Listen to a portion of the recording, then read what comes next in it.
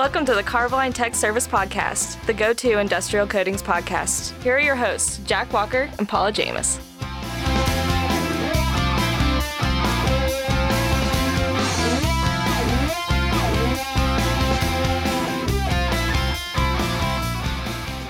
All right, here we are again with the Carboline Tech Service Podcast. I'm Jack Walker, and we got a little new thing going on this week. We're going to do video, and so you may be listening to this on your normal stream, but we also will have this thing up on YouTube. So, Paul, how's it going, man? It's going pretty well, Jack. So like you said, we're doing video, so it's a little odd looking at myself as we're talking our way through this, but I'll get past it. Yeah, you're not the only one who's going to have to work at looking at you while we do this thing, too.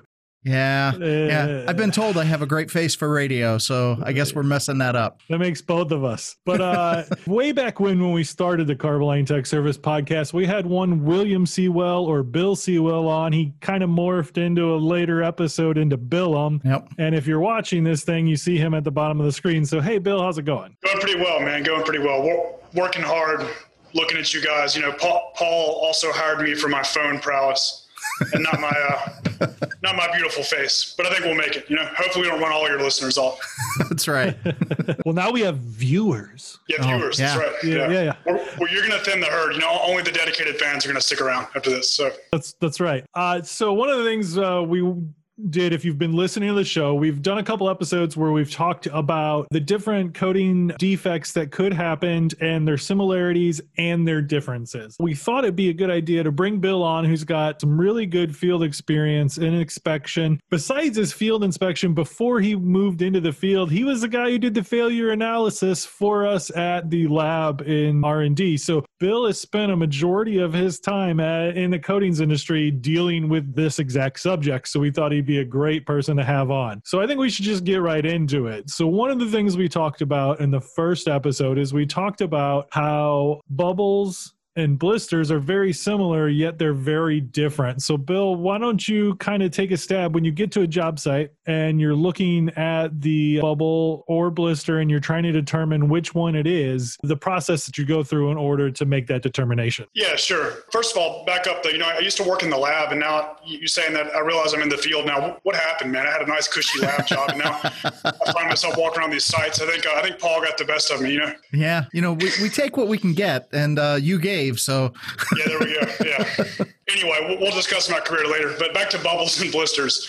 Yeah. So at first glance, these two phenomena can look very similar. You have some kind of, I almost hate to use the word bubble because it's one of the categories, but a bubble-like phenomenon sitting on the surface, a convex surface defect sitting on top of the film. Right. You look at them; they look similar. They look a little bit different, but it's not totally a tangible thing. Experience over time will kind of tell you which is which, but sort of the main differentiating factor is that blisters tend to go down to the primer or to the substrate, whereas bubbles are confined to that top layer. Bubbles are usually related to application, maybe moisture in a urethane, maybe oil got into the spray air, applying some other kind of top coat. Urethanes are really bad, but alkyds and acrylics can do it as well. Whereas blisters tend to be more related to either A, chemical attack in like a tank linings type scenario, or B, underfilm corrosion. And that can happen either in a tank lining scenario or an atmospheric scenario where you've got like an active corrosion cell working underneath the film, causing that blistering. So really, the first thing you should do to differentiate the two is pop a couple of blisters and see how far down they go. If they go to metal or they go to the primer, maybe a zinc primer or some other type, you probably have some kind of chemical attack or some kind of corrosion cell at work under the film.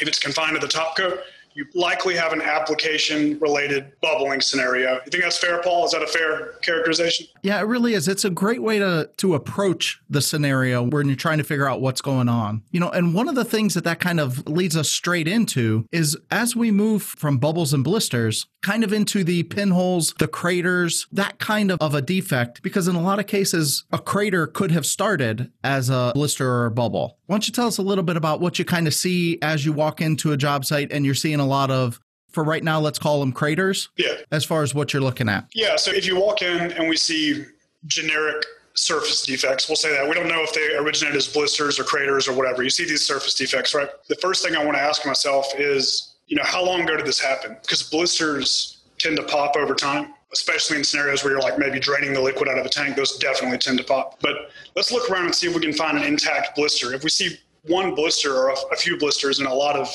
holes in the film, those were probably blisters at one point. But if we're seeing just pure cratering, one blister will likely survive. But if we see no actual surviving blisters, we might be dealing with a cratering type scenario, which, as you guys have covered before, is application technique related. Some kind of contaminant got into the film during application, as opposed to blistering.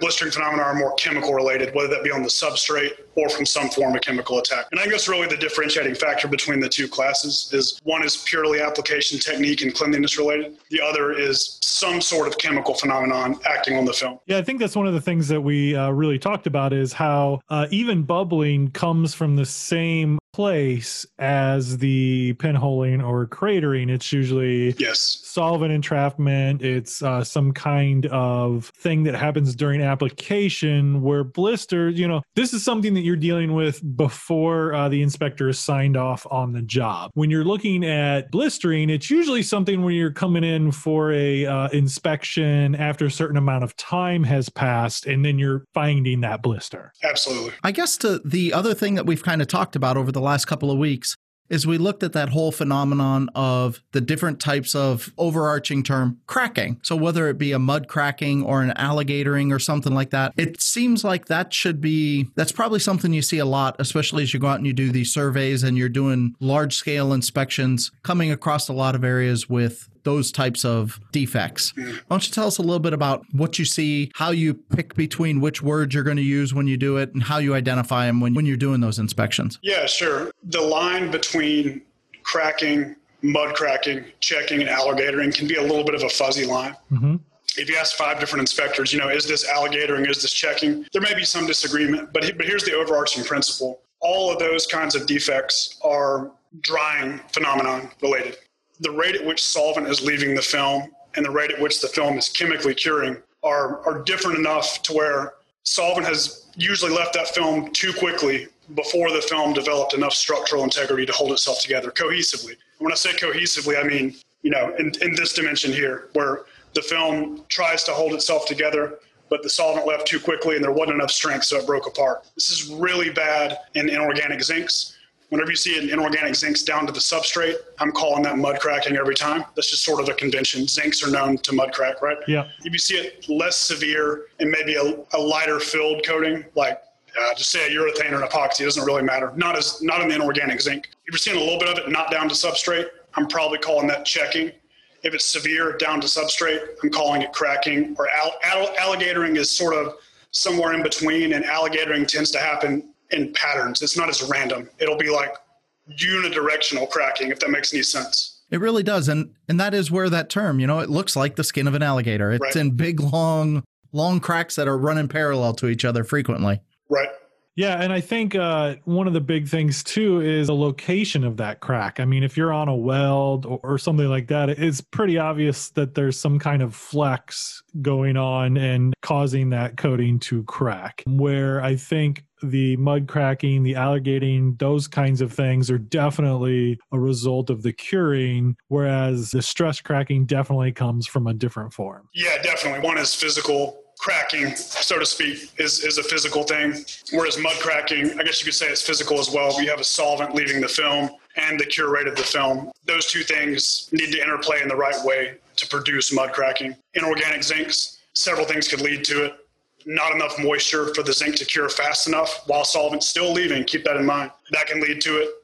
Temperature, using a solvent that's too fast, anything that messes up that balance of rates of solvent leaving the film and the film curing is going to tend to lead to mud cracking. Mm-hmm. All right, Paul, we made it. It's 2021. Finally. We're here. But we want to talk about a new tool that Carboline has given to the wastewater industry. So will help us get rid of 2020? Something like that. Yeah, we can flush that down the toilet. There you go. But here we go. We can bring in Brian Cheshire. This tool is near and dear to his heart. So, Brian, why don't you tell us about the Wastewater Asset Protection Guide? Yeah, sure, Jack. So, we're really excited to introduce this new tool. And what it does, it takes the user step by step through the wastewater collection and treatment process. From there, we give details on each of the specific assets, along with suggestions for coating and lining options for the various substrates within those structures.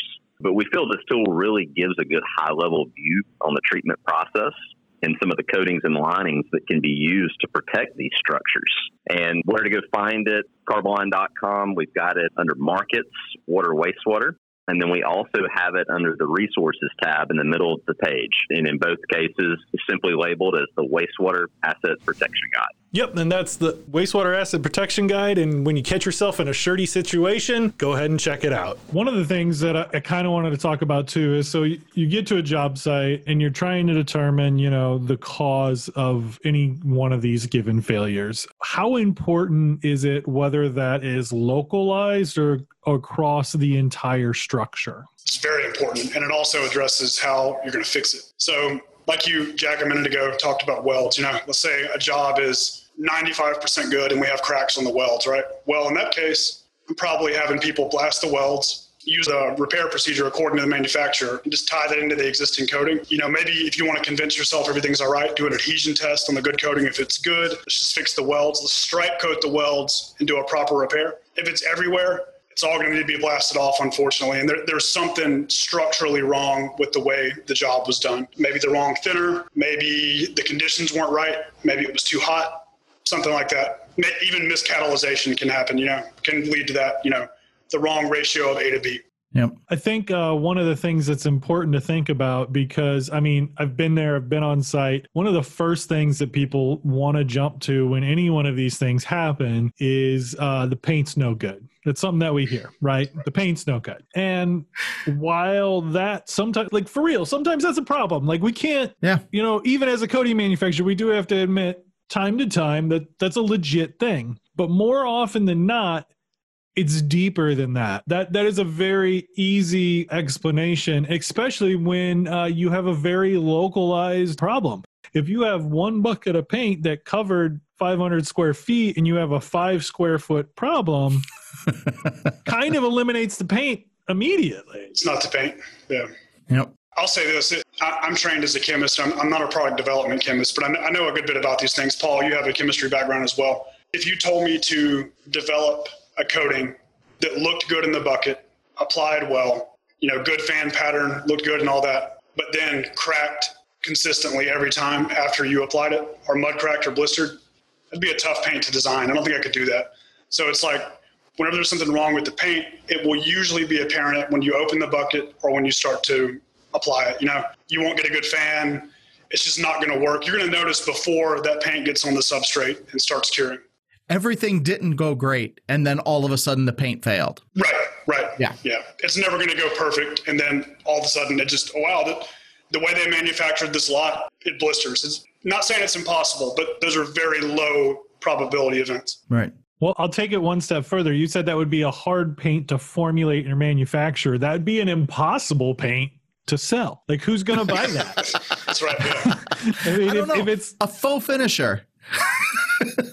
What this called the weathered finish. People pay good money for that. That's right. Yeah. The crackle. Yeah. What is it? The acid washed blue jeans that people go after these days. Yeah. That's a throwback to Paul's and I's youth. Yeah. I've finally hit that stage where I'm old enough to see the fashion from my teenage years come back around. and it wasn't good then. The first, they don't tight roll their pants now because they don't have to because of skinny jeans. Right. But that's a whole other thing. But So wait, Jack, are you doing kids these days talks now? How old are you now? Oh yeah, no, let's not go there. But it does feel that way. That was my little crankety old man soapbox. But one of the things that we kind of talked about before we got on here that I thought was kind of interesting, and this is probably going to get us close to the end, but you talked about with blisters and opening up a tank and whether or not they were localized or uniform across the whole inside of a tank, storage tank, and what that kind of indicated. I thought that's a very important thing to hit on. Yeah, and really in failure analysis in general, are we dealing with an isolated thing, which is likely technique related, or are we dealing with something that's over the whole or majority of the job site? Giving a great example would be having a tank lining where from the liquid line down is 100% blistered, and then above the liquid line, no blisters. What does that tell you? What variable changed there? Yeah. Everything immersed, blistered. So what does that say? That says that the lining likely wasn't compatible with the immersion surface, True. Another case, maybe we have a tank that holds a vapor, a coating that's in a high heat surface, and it's totally 100% blistered. Well, probably wasn't the right coating for the job. In that sense, you could say it is the paint, but not as manufactured. The paint as designed is the wrong choice for the job there. Yep. Acrylics are great. They make really poor under insulation 700 degree coatings. Yeah, and I think that's a good place to stop. Yeah.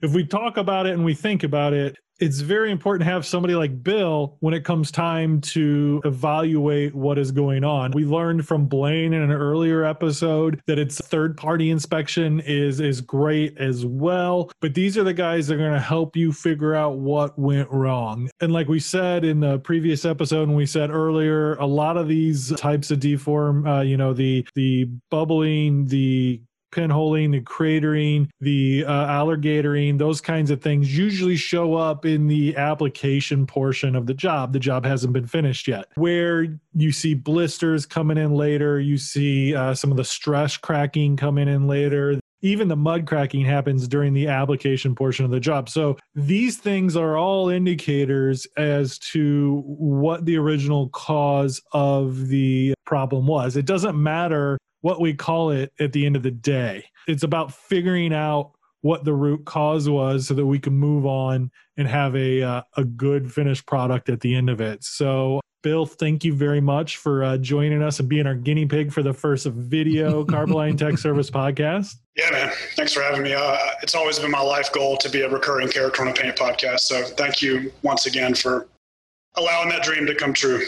Check that one off. Yeah, we don't have Beetlejuice, but we have Billum. So that's right. Hey, man. Yeah. Second best is better than last. Where's the ring? The ring? Yeah. You're precious. Oh. I lost it. That's what's wrong with me, man. That is what's wrong with you. So you better find those short people and get it back. But for Paul over here and Bill, I'm Jack, and we'll see you guys next week. Thanks again. And so, for the Carboline Tech Service podcast, I'm Paul. And I'm Jack. And we'd like to thank you for your support. Who put the line in Carboline? Who put the line in Carboline? No matter where I go, they don't know what I mean. I say Carboline.